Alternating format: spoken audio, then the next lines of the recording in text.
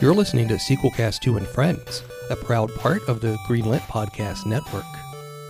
Many scenes throughout have been repositioned and the picture has been given, I think, a new life, which does in fact act as an illumination of what the two films meant. After the credits roll, there's always more to tell, especially when the video sales are doing really well. From Shock Treatment to Jason X to Police Academy 6, this is Sequel Cast, and they are unsurpassed at following a franchise until the bitter end. This is Sequel Cast, and your hosts have asked that I inform you that the show will now begin. Hello and welcome to Sequelcast 2, a podcast looking at movies in a franchise, one movie at a time. And I think this one is a first. I'm Matt Bradley Shergi. With me is Thrasher. Zaza! And Alex. Alex? Oh, Al Pacino. I might be in character this whole episode. Hooah!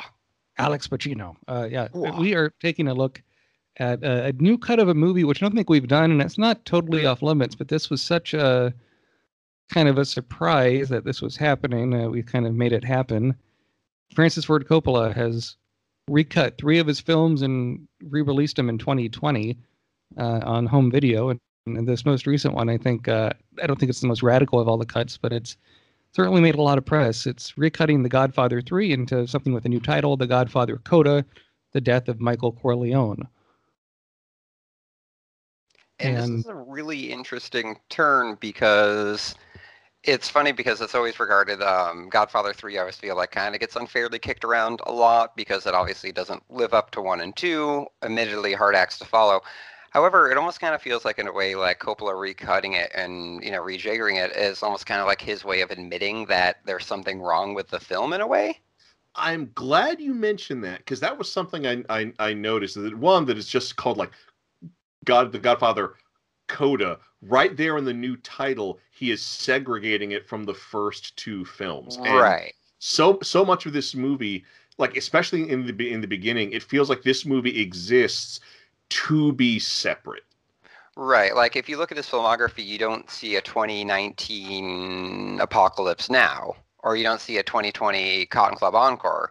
Those are just different cuts of those films. But if you look at Letterboxd here, 2020, The Death of Michael Corleone is a 2020 release. Yeah, I watched some interviews that they did to promote this online, and Francis Ford Coppola is a lot skinnier now. That sort of surprised me. I was worried he was sick. It turns out he's actually healthy, so that's good. Yeah. Well, this movie was released to a lot of hoopla. Yeah, and they were saying, he made over 300 minor edits. Some of it's just making scenes pace a bit faster. Some of it, he changed the music. I mean, the biggest thing that we will spoil this, listeners, is the change at the beginning and the ending. But that's not the only change. I mean, I did watch a lot of YouTube people reviewed this, and they're like, they just changed 2 scenes. That's it. This is a ripoff. And it's like, that's not really true. Yeah. I mean, I don't think I've seen a website that did a belabored thing trying to point out all 350 odd changes. But it is side by side, yeah. Right. But it is quite. The pacing's better. I mean, if you hated Godfather 3, I don't think this is going to change your mind. No. But it makes the plot more, I think, flow better. It makes it more coherent. And someone made a good joke online that, so you see when the title card comes up, it says The Godfather Coda. That's in the Godfather font. And then it goes to another screen where it just says The Death of Michael Corleone. And the way that font looks almost looks like the font in the titles of Always Sunny in Philadelphia. But it is, yeah. Yeah, and I mean, maybe it'd be a bit wordy to have all the Godfather Coda, The Death of Michael Corleone on one screen. Yeah. But it looks a little weird the way they did it. Yeah, which is odd because they're so consistent about the font and they did a really good job in marketing and packaging the Godfather films from the jump. Like even the captions on the DVD collection have the same exact font as the title of the film. Like the optional captions, not just the captions when people speak in Italian. So for I'm glad you mentioned it because that stuck out to me too. I'm like, different font, okay, what's going on here, Francis? Like, Weird thought that was decision. awesome. Maybe he was just bored during COVID and decided to recut his films. I don't know, Yeah, but hey, right. it could be, or wanted something to do. I mean, he's supposed to be working on some new movies. I think the last thing he did was Twixt, which is a strange sort of vampire picture. And I see something about Henry Langlois on here, which is really cool because I love Henry Langlois stuff. The guy who ran the Cinematheque in France for so many years. But what's interesting though is that I was over the moon, or I was pun intended. I was jazzed about the Cotton Club Encore, and I was pumped about the Apocalypse Now cut. And watching those felt like more noticeably different films than Right. Godfather Code feels to Godfather 3. I mean, there are definite noticeable cuts and alterations and stuff like that, but like I felt like, well, the Cotton Club Encore and Apocalypse Now, those are different cuts of those films. This feels less like a separate film from Godfather 3 than those movies do to those films. You know what I mean? Yeah, and the only reason he made Godfather 3 to begin with is he needed the money, and he admits as much. His wineries, he put a lot of money into the winery, and that wasn't quite getting off the ground, and he did things like One from the Heart, did some movies that were very expensive, didn't make that much money. Thrasher, do you have any kind of initial thoughts watching this? Because I know it's been a while since we talked about Godfather 3 on the show. Yeah, overall I enjoyed this, but this version of the movie did have to win me over, but by the end it did. And two things that jump out is, one, I do think this is a little bit better structured than the original cut. Everything has much more time and space in which to breathe. And so, as a result, I think the dramatic moments have a lot more impact. That being said, we talk about little instances in the music. I felt like there are so many scenes where music seems so artificially inserted and also completely unnecessary. Yeah, it feels. It also kind of feels it's dated in the way that films from the early '90s feel dated. It has that 90s grainy look to the film. And also just like the musical cues, they just kind of feel like, it's like when you watch a direct-to-video film and it sounds like it was completely composed on like a Casio keyboard, There's like some moments like that, especially when they're in Italy with the son there doing like warming up for the opera and everything. But it was funny because like you said, Matt, that a lot of people are like, oh, they just changed the beginning and the end and nothing else. And then while I was watching it, I was like, this doesn't feel massively different. And then I'm like, duh, that's because Francis Coppola's a really good editor and you're not supposed to notice it. You know what I mean? Right. It's that kind of hide in plain sight type thing where I'm like, oh, it just, the film flows better. It feels a little more natural. I'm like, that's what good editing is. You're not supposed to, get cracked across the head like you're watching a Godard flick or something like that. Yeah, I think we need to get into the elephant in the room here, which is the beginning and the ending. So the original one opens, you're seeing like the empty hall, like the empty house of their lakeside abode where a lot of Godfather 2 takes place, and it's like all empty and kind of spooky looking. And you hear, they replay clips of Michael killing his brother Fredo, and then it cuts to Michael Corleone writing a letter about how he loves his kids and how they're the most important thing. And then it goes into this big sequence where he gets this award from the Pope, more or less. He gets some kind of big, or from the Vatican, gets a big award. And then it goes into this big opening kind of celebration he has with his friends and family.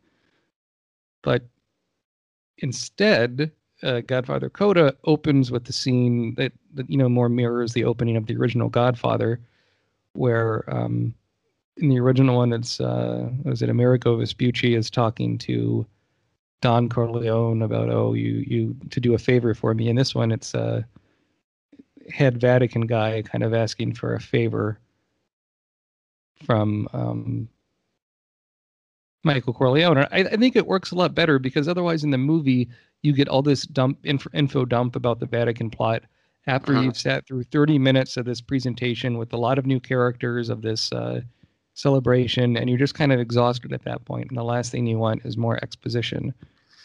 I gotta say, overall, I think this introduction is much more effective. Mhm. There is some tension in the meeting with the representative or with the head of the Vatican Yeah. Bank, and it does establish the film's stakes. I mean, this deal he cuts with this favor he does for the Vatican Bank.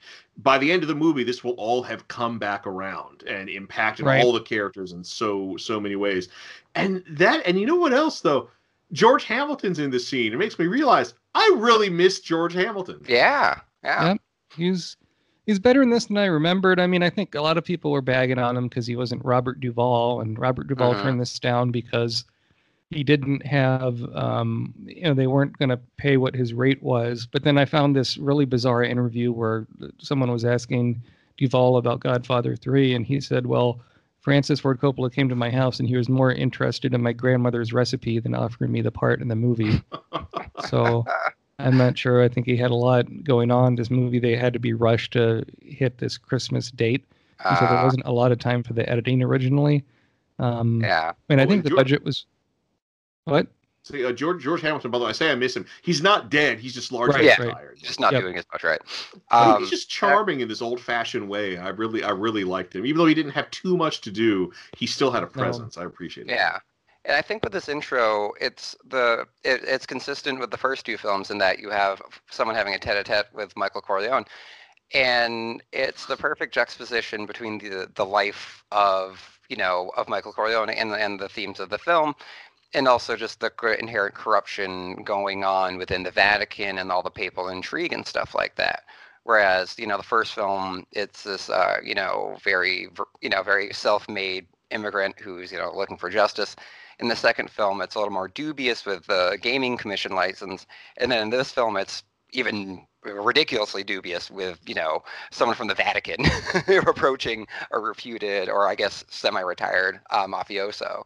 So it kind of follows these echelons and these moral dubiousness in the film, which I think is really cool. Well, I think that's another thing this movie establishes about Michael Corleone much better than the original cut, is that it's not that he's retired, it's that he's gone legit. He is now a legitimate businessman, and everything he does is above board.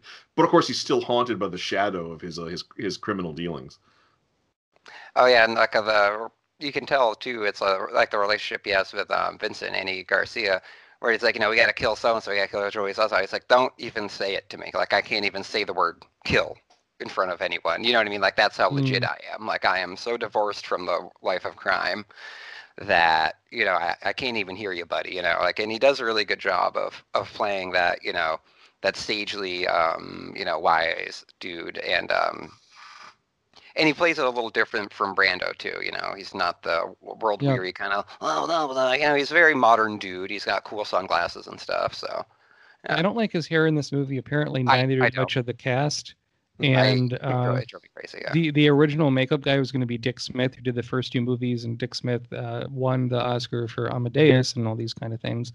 But he got so mad that Coppola cut Pacino's hair that he walked off the set and quit.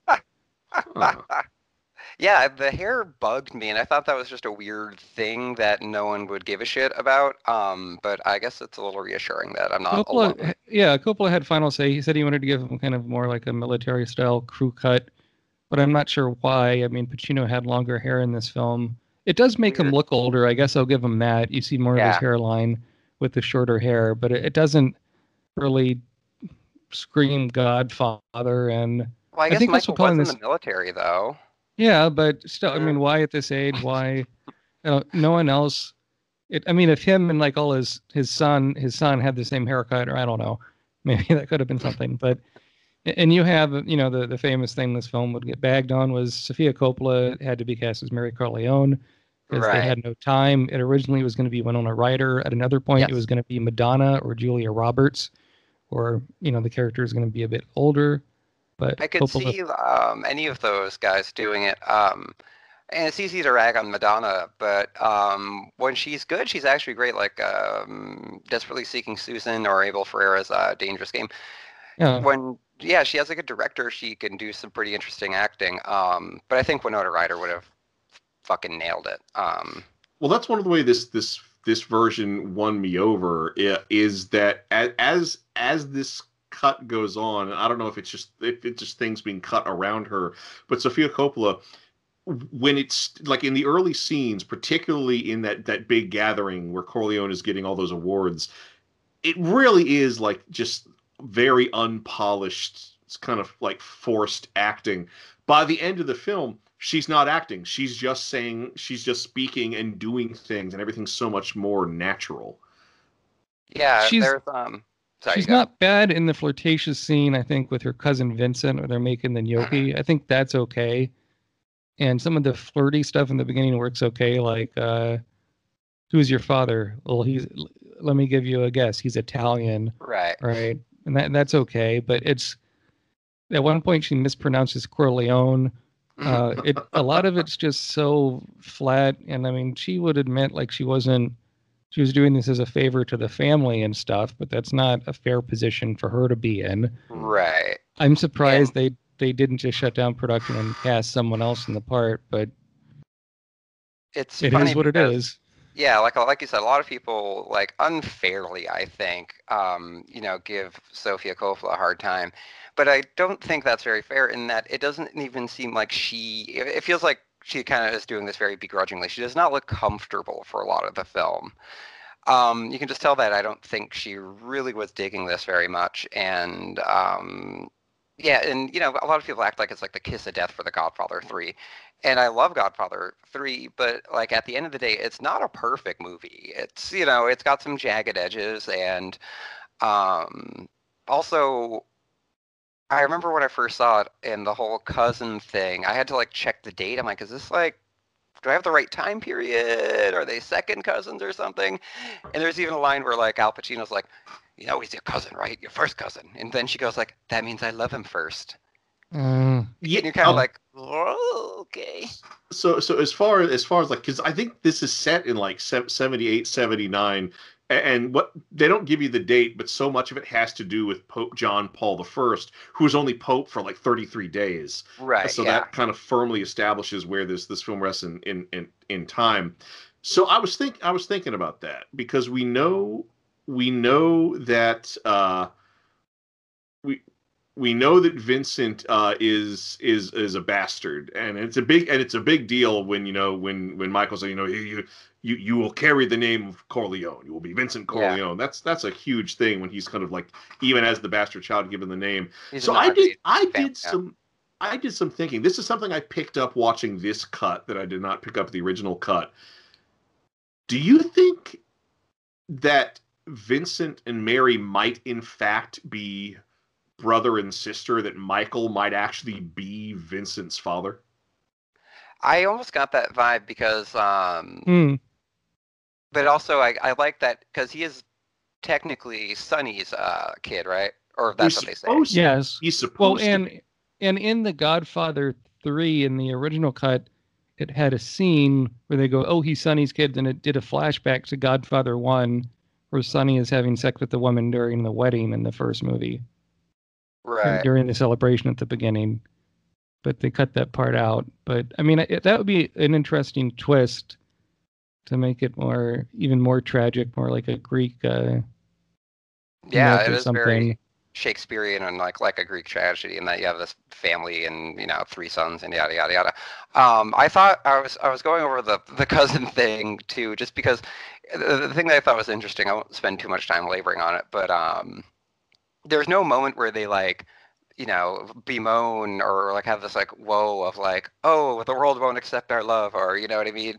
They're never like, there's no reveal where they like, oh my god, we're cousins or something like that. Like they don't ever like struggle with it ever. They're like, she starts flirting with him from the jump with the requisite knowledge that Vinny's her cousin.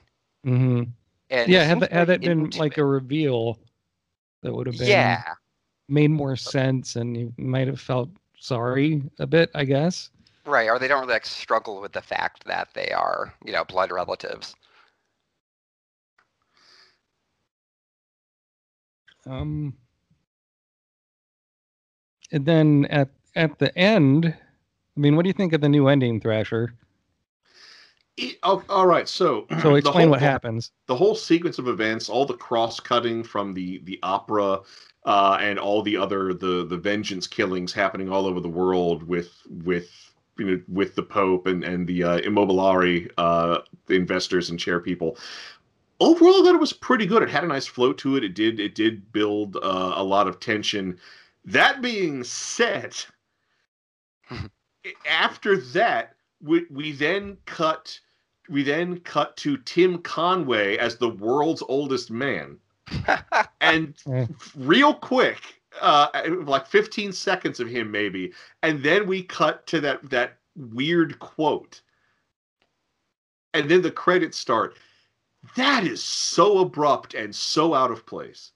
Yeah, I almost feel like the original ending worked a lot better, because in the original ending, you see Michael Corleone in the chair as an older man, and then he just kind of collapses, right? And you then have to mention his daughter dies, gets shot. Oh, they both get shot, I guess. But yeah, she's accidentally shot during a gangland assassination attempt. Yeah, her last word is "Dad," but I almost wish they wouldn't have had her say anything. Right. Yeah. And and then it goes several years later in Italy. You're right, but I think he's holding some oranges, maybe, or there's something related to fruit, I think, to kind of make a callback to the father. But yeah, He just dies alone on a bench. He collapses. And we don't even really see the collapse in this cut. Yeah, it cuts to they cut shows before his face. He's got the Edward Scissorhands Winona Ryder makeup, and that's it, right? Yeah, the quote says something like a Sicilian never forgets, or if a Sicilian wishes you centenary, they're wishing you a long life, and a Sicilian who makes a promise never forgets. I think the implication is that he always has to live with the guilt of, he couldn't save his daughter. That brother. His daughter dies. That is his sort of a spiritual death. Yes. Definitely. There's nothing in his life left for him now, because we've even opened with that bit about how my only true treasure is my family. Well, he doesn't have a family anymore. Right. And the thing too is that the Catholic guilt thread going through, it's like the swarm between Scorsese, Coppola, and Paul Schrader. I guess Schrader would be more of like a Calvinist regret thing, not so much Catholic guilt, but in the Godfather one, it's kind of like this King Lear thing. Godfather 2, you kind of have like a Cain and Abel thing with Fredo, and with this, it's kind of like a sins of the father thing. His son is fine. They basically realizes that he killed his uncle Fredo and wants nothing to do with him. His daughter's veering away from him, and then she's very much killed, and because of her father's actions. And that's a really interesting route to go. And then the whole Vatican intrigue, because I think, after the Second Vatican Council and the mid-'60s and stuff, it really kind of put a weird cast. The Catholic Church cast a really weird shadow after that. And with Paul's death within, like you said, 30-something days, right? Yeah, he was only Pope for, I think, roughly 33 days. Yeah, it was a really interesting route to take, and my only complaint though is that the first half of the film is I think so great, with the Joey Zaza assassination and that. Yeah, and also it's I know I don't think Francis Ford Coppola's ever going to direct a Western, but that's about as close as we're going to get, and that's okay with me, because seeing Andy Garcia on horseback freaking drilling a couple into the back of Joe Mantegna saying Zaza is the coolest thing ever. And I love Joe Mantegna. Oh, he's so good. He's really good in this. A lot of energy. And the parade assassination where the dude with the cloak whips out the shotgun and everything, that was great. Some great direction there. But and then I feel once we get to Rome, I just feel it just kind of it slows down a lot, and then when we get to the operatic finale, it's almost a little too trying to parallel the it's you have the drama of opera paralleling the action of the film, and Eli Wallach with the poison cannolis kind of cracks me up. We have all these deadly pastries, But yeah, the pacing to me it was a little bit better in this cut, but it still felt a little long. We go from one setting to another, and it's just kind of I feel the brakes go a little bit. Did you guys feel that at all? Especially when Michael Corleone is taking his ex-wife to all around Italy, and they're watching like the play with the puppet and all these things. That kind of goes on for a while. I mean, that they really, I don't know why you have the character there that's Hagen's son. That just seems every time you see that, like, I'd rather see Robert Duvall as Hagen. I think they make a mention that he's dead or something, but it's pretty. They don't. Yeah, really, it's kind of a throwaway line, right? It's a throwaway line, and so that he's such a big character in the first two films and stuff. That just really.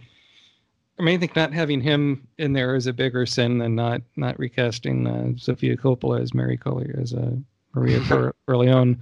But the ending with the quote. I mean, I think it's some reviews I read. I read way too many reviews on this, but one was just saying like, "Oh, well, that ending implies that he's going to get his revenge," and it's like, no, it doesn't. No, it doesn't. No. It says. I mean, that might be what people want, and right. it's. Andy Garcia, who plays Vincent in this, says like, "I'll direct The Godfather 4 if Francis gives me his blessing."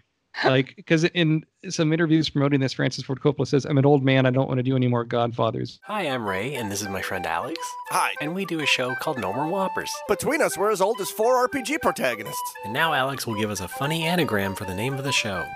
Big ol' knockers. Join us every month or so on the Greenlit Podcast Network. How does Crazy Taxi stack up against, say, Papers, Please? And what's the one 3DO FMV game that gives Mario Party a run for its money? Find out on Hardcore Gaming 101's Top Games, where we objectively, definitively, and scientifically rank the games you nominate for our ever-growing list. HG 101's Top Games, twice a week, every week, right here on the Greenlit Podcast Network. They did have a Godfather 4 in development right before Mario Puzo died, where it would have mirrored the structure of Godfather 2, but instead you'd have a story of a young Vito and young Luca Brasi kind of cross-cutting with the modern day of Vincent, doing, having drugs be part of their business in the 80s and dealing with that.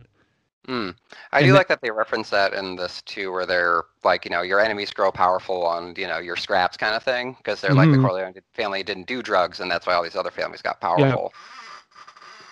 Yeah. So yeah, I mean, Godfather Coda, stuff's a bit tighter here and there. I was reading some more details of some of the cuts, like apparently in the assassination stuff at the end, you see less of the assassinations and more of the play of the opera going on. Okay. So I would like to see some side-by-side stuff to see exactly what's different, but I don't, it's an interesting, different take on it. I think certainly the beginning makes the plot a bit more clear and has a better structure. I almost wish you would have gone more radical with it, but maybe we'll see more cuts. Maybe the next, recut will be Francis Ford Coppola's Jack. With Robin Williams and Bill Cosby and all of that. Oh yeah, maybe they'll do like a Ridley Scott thing, and Christopher Plummer will play the Bill Cosby part. They'll cut out Bill Cosby and just cut into Christopher Plummer. That could be. It's really something. I mean, but yeah, I mean, people watching this expecting a miracle, they're not going to get it. But it's an interesting take, and we'll just have to see what other stuff happens. I mean, what I would like to see come out on an HD version, it's only aired on TV, although it had a brief VHS and Laserdisc release, is the Godfather Saga, where they recut Godfather 1 and 2 chronologically and added like over an hour of deleted scenes. Oh, yeah. Which is very cool, yeah. And another, what I do want to mention really quickly, what I like about what Francis Ford Coppola is doing is that he's recutting his films and giving us these different versions with some, maybe previously excised footage brought back to life. But what he's doing is that he's leaving the originals for us to see if we want them. Exactly. This isn't the only version of The Godfather 3 that you can watch now. You know what I mean? Yeah. It's the same with Apocalypse Now. You got that, freaking super duper box set, and you can watch the theatrical, the Redux, and then the whatever the Final Cut new one is called. And it's like, thank you. Your friend George could learn a lot from you. Right. Well, I was watching this and wondering, where are the Rontos and the Dubacks? Yeah. I do wonder in 2021, there's going to be a 4K set of the Godfather trilogy, And I wonder if it'll have. I wonder if this will have this in there along with the original theatrical cut, or what kind of crazy stuff they put in there. Yeah, I hope so too. It'll be interesting to see what they do with that. Because whenever The Godfather comes out first on a format, it's always a huge event. Oh yeah, yeah. The other thing I would like to see too is that I would like to see Francis maybe not recut, but just kind of restore and make from some of his earlier stuff we don't talk about as much, like Finian's Rainbow or The Rain People. The Rain People is a really interesting film. A definitive, maybe there is a definitive Dementia 13 out there. I just don't know about it, but that would be really cool to see. I always found The Rain People a really interesting film. And Finian's Rainbow is a strange movie. I don't know if you guys have seen it. It's an odd film, but it's an interesting one to watch, and it would be cool to see a definitive version of that. It was kind of the last of that big Hollywood roadshow musical, big budget thing. About making mentholated tobacco, of all things? Yes. It's so strange. Very, very strange. So we'll... I tell you, this asbestos is going to really revive this town. Right, or maybe... I mean, what I'd like to see is kind of... I don't know how you could do this, but Oliver Stone had this really nice box set on DVD of, like, most of his movies. Mm-hmm. And to do that with the Coppola stuff would be interesting, but it's between so many different studios.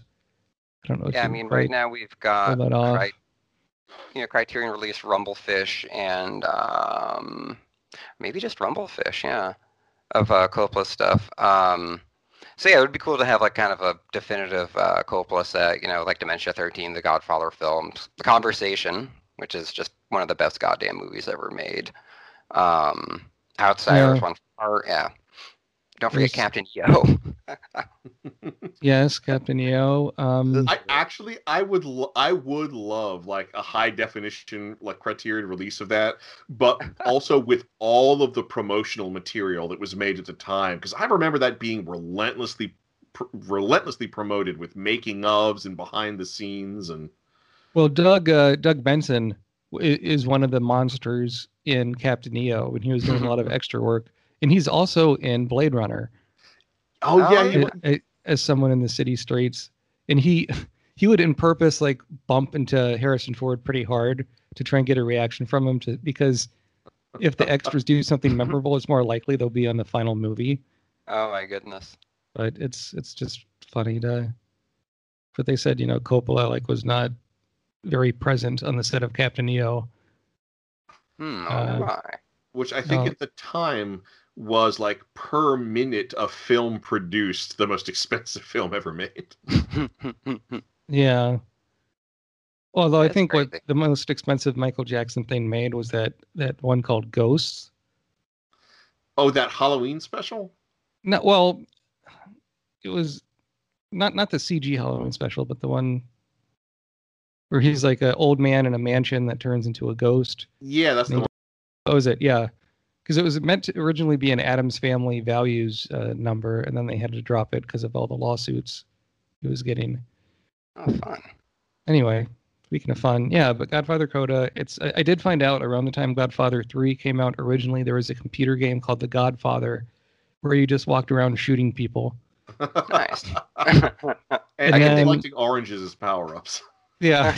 And then in the around the time of the Xbox 360 and so forth, they had games based on The Godfather and The Godfather 2. And in the original Godfather game, they even got Marlon Brando, Robert Duvall, and James Caan back to do voices. No shit. Brando, Caan, and wow. Yeah, so Duvall would do a video game, but not Godfather 3. Although, to do a video game, to be fair, you're just going in a studio. Right, yeah. It's strange. You see these, at the time, there was pretty good graphics of people looking like they did in the movie, but then their voice is so old. Yeah. When they when Sean Connery did the From Russia with Love game.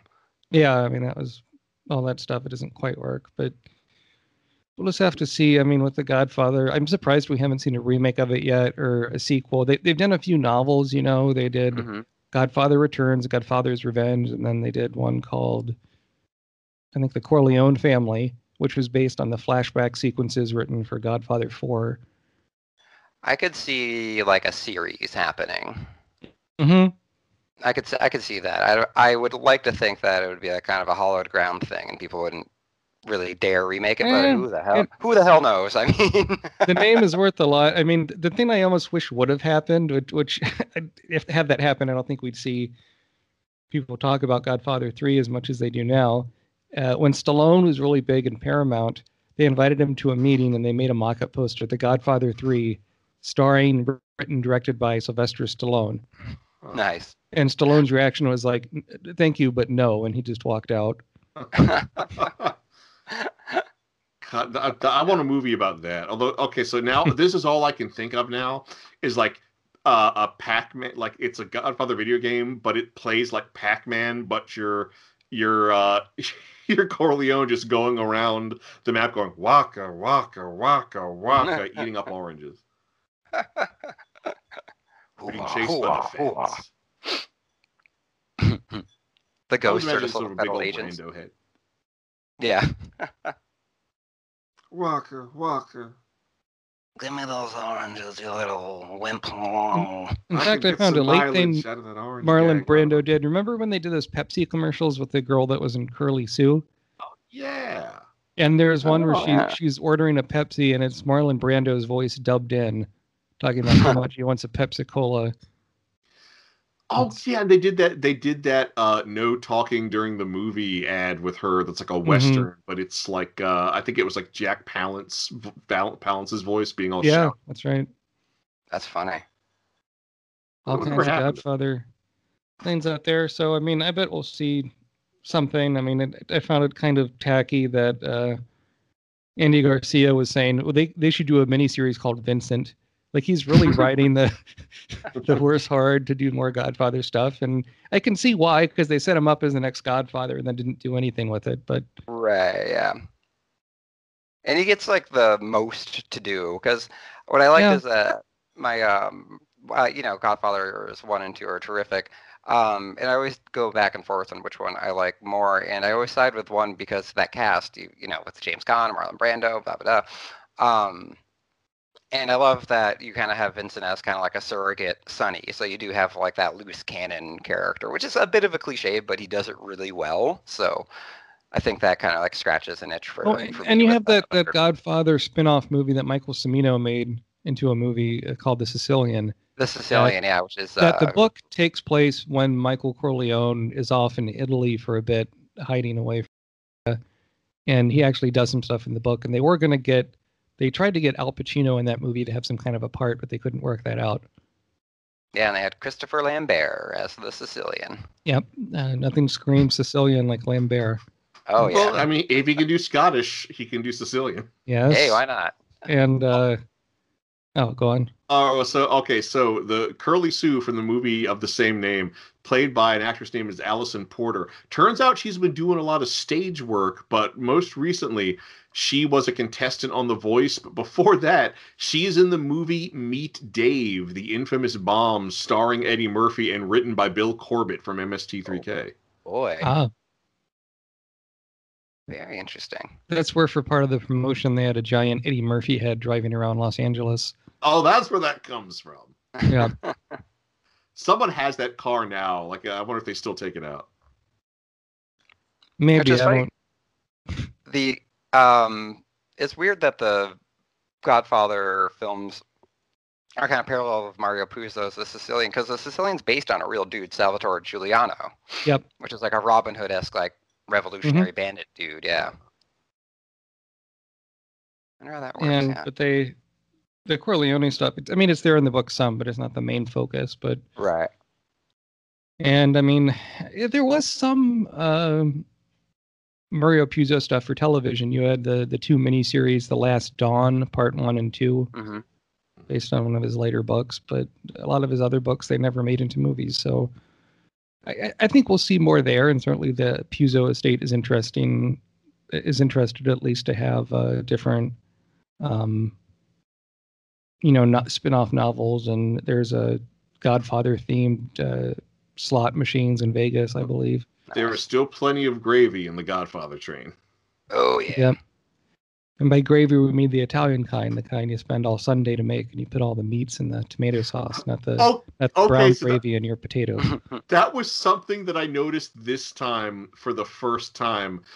So when Mary visits Vincent at the club he runs, and he's upstairs and they're making the sauce, the only two ingredients out are salt and olive oil. Like, oh yeah, salt and olive oil, the only ingredients in tomato sauce. Clearly, yeah.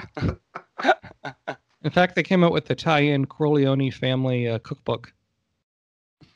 Oh yeah, I think there's a Sopranos one too, if I remember correctly. Well, there's three Sopranos ones. The Sopranos ones were very successful. You know what there's a breakfast recipe in that book. I will use it to make you some waffles you can't refuse. Is that every recipe? Is just so and so you can't refuse? Well, it has to sound like offers. A waffle, offal. That's another make you some offal you can't refuse.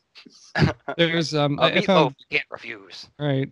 I found some weird clips on YouTube on one of the re-airings of the Godfather saga, that chronological cut. It's also known as the Godfather, the novel for television. It's also called Godfather Epic, depending on when you watch it. There's all these different versions of that. But in one of them, Talia Shire kind of did the intro sequences, and she goes on a long screed about how the movie's not anti-Italian. And oh yeah. The first movie especially was controversial a bit at the time for I think they had to have some consultant from like the Italian League of such and such. Oh, the Italian American. Italian American, and they had to take out any reference of mafia in the screenplay or Cosa Nostra. So I mean that's why they refer to them as the five families. Okay. Well, they even talk about that in this movie though, where he has a whole, people here Italians. I think they say they use words like that's right. Nostra, mafia. Yeah. And go on. Oh no, it's just I remember the Godfather DVD set I have has a whole episode about like the cultural impact of the film and things like Fat Tony and stuff, and a lot of actors and stuff were like, we loved seeing the scenes where they're making the gravy and the scenes where they're the guy dancing with the kids standing on his sheet. It's like I felt like I was watching my family on screen. So it's just funny to have this anti-defamation thing, but all these Italian Americans identifying with these little subtle family details of it. I mean, I think in some interview I read a while ago, Marlon Brando said something to the effect of The Godfather is one of my favorite movies because it meant I never had to pay for pasta again. Anytime he would just go to an Italian restaurant and just get free food immediately and get put to the special table and stuff. It's I mean, I think we did a good discussion here about Godfather Coda. If you like Godfather 3, definitely check it out.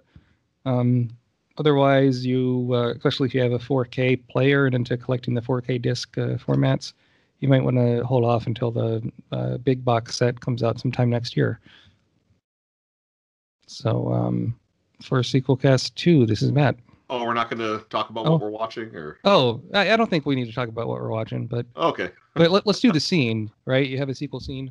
Oh yeah, that's. Did you all see that in the chat there? Yeah. Yeah. So you got Corleone and Zaza and Neri, right? So who wants to be who? Yeah, I would love to do Zaza just because Joe Mantegna. Okay. I think, Alex, you have to be Michael with your great imitation. Thank you very much. I'll be Al Neri, and I'll also read the narration, which is just one little scene. So, the Maiucci Association has elected you their Italian-American Man of the Year. Hands Michael a plaque. Maiucci. Who's Maiucci? He is the Italian-American who invented the telephone. Did it 1 year before Alexander Graham Bell. Oh, and this is the reason you have come to my home on this day. I have a stone in my shoe, Mr. Corleone. A two-bit punk who works for me, who thinks he's related to you. A bastard. He's here. Vincent Mancini, he's at the party. Well, bring him in. I think it is good that we talk. I have a problem. Now I have to find out if it is my problem or your problem. Joey, your business is your business. I have no interest, no percentages. I'm out. Good. Then it is my problem. I probably should have started with Fat Tony there. Yeah, and I think, and that one leads to the scene where Vincent bites Zaza's ear, Yeah. and then you get to see the patch on Zaza's ear the rest of the film. I wonder if Mike Tyson was inspired by Godfather 3. Oh, good lord. Hey, you know, my nail looks pretty good. Could be. Yeah, so let's wrap this up. So you can visit me on Twitter at MATWBT, follow the show at SequelCast2. You Leave can us follow me on Twitter at InternetMayor. You can also purchase a lot of my the tabletop RPG stuff I've worked on DriveThruRPG.com. I do hardly recommend buy the stuff, particularly now. If you're going to buy any of my stuff on DriveThruRPG.com, buy the stuff that's published by Skirmisher Publishing LLC. I actually get like royalties from those, so those would be really helpful at the end of the year. And Alex?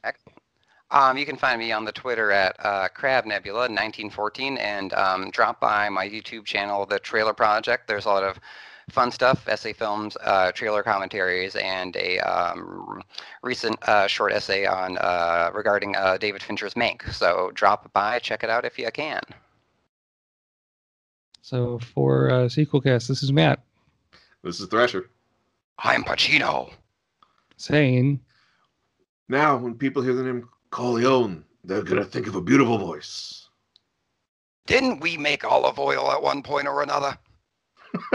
No, they even point out that olive oil factor. Yeah. They do. They point out the sign.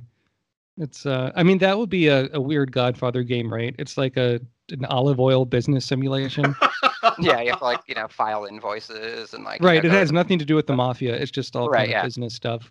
It's just we like need very to find much on the better sideline. price for olives. How much are you going to cut the olive oil? Is it going to be 20% or 30% canola? I have to know because I print the labels. Is it extra virgin or extra virgin? Gotta find out. I gotta know. Like I said, the label guy's very difficult.